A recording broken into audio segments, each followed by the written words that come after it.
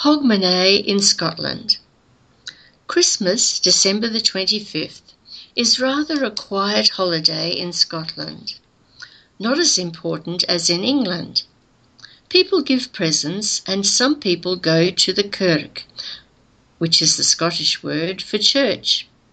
But if you want to see a real Scottish celebration, you should be in Scotland for Hogmanay. This is the Scottish name for New Year's Eve on the 31st of December.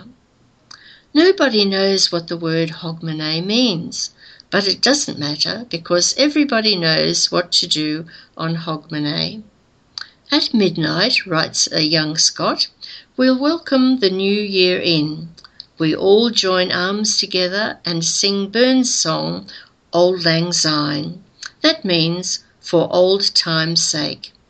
Then you kiss everybody and wish them a happy new year.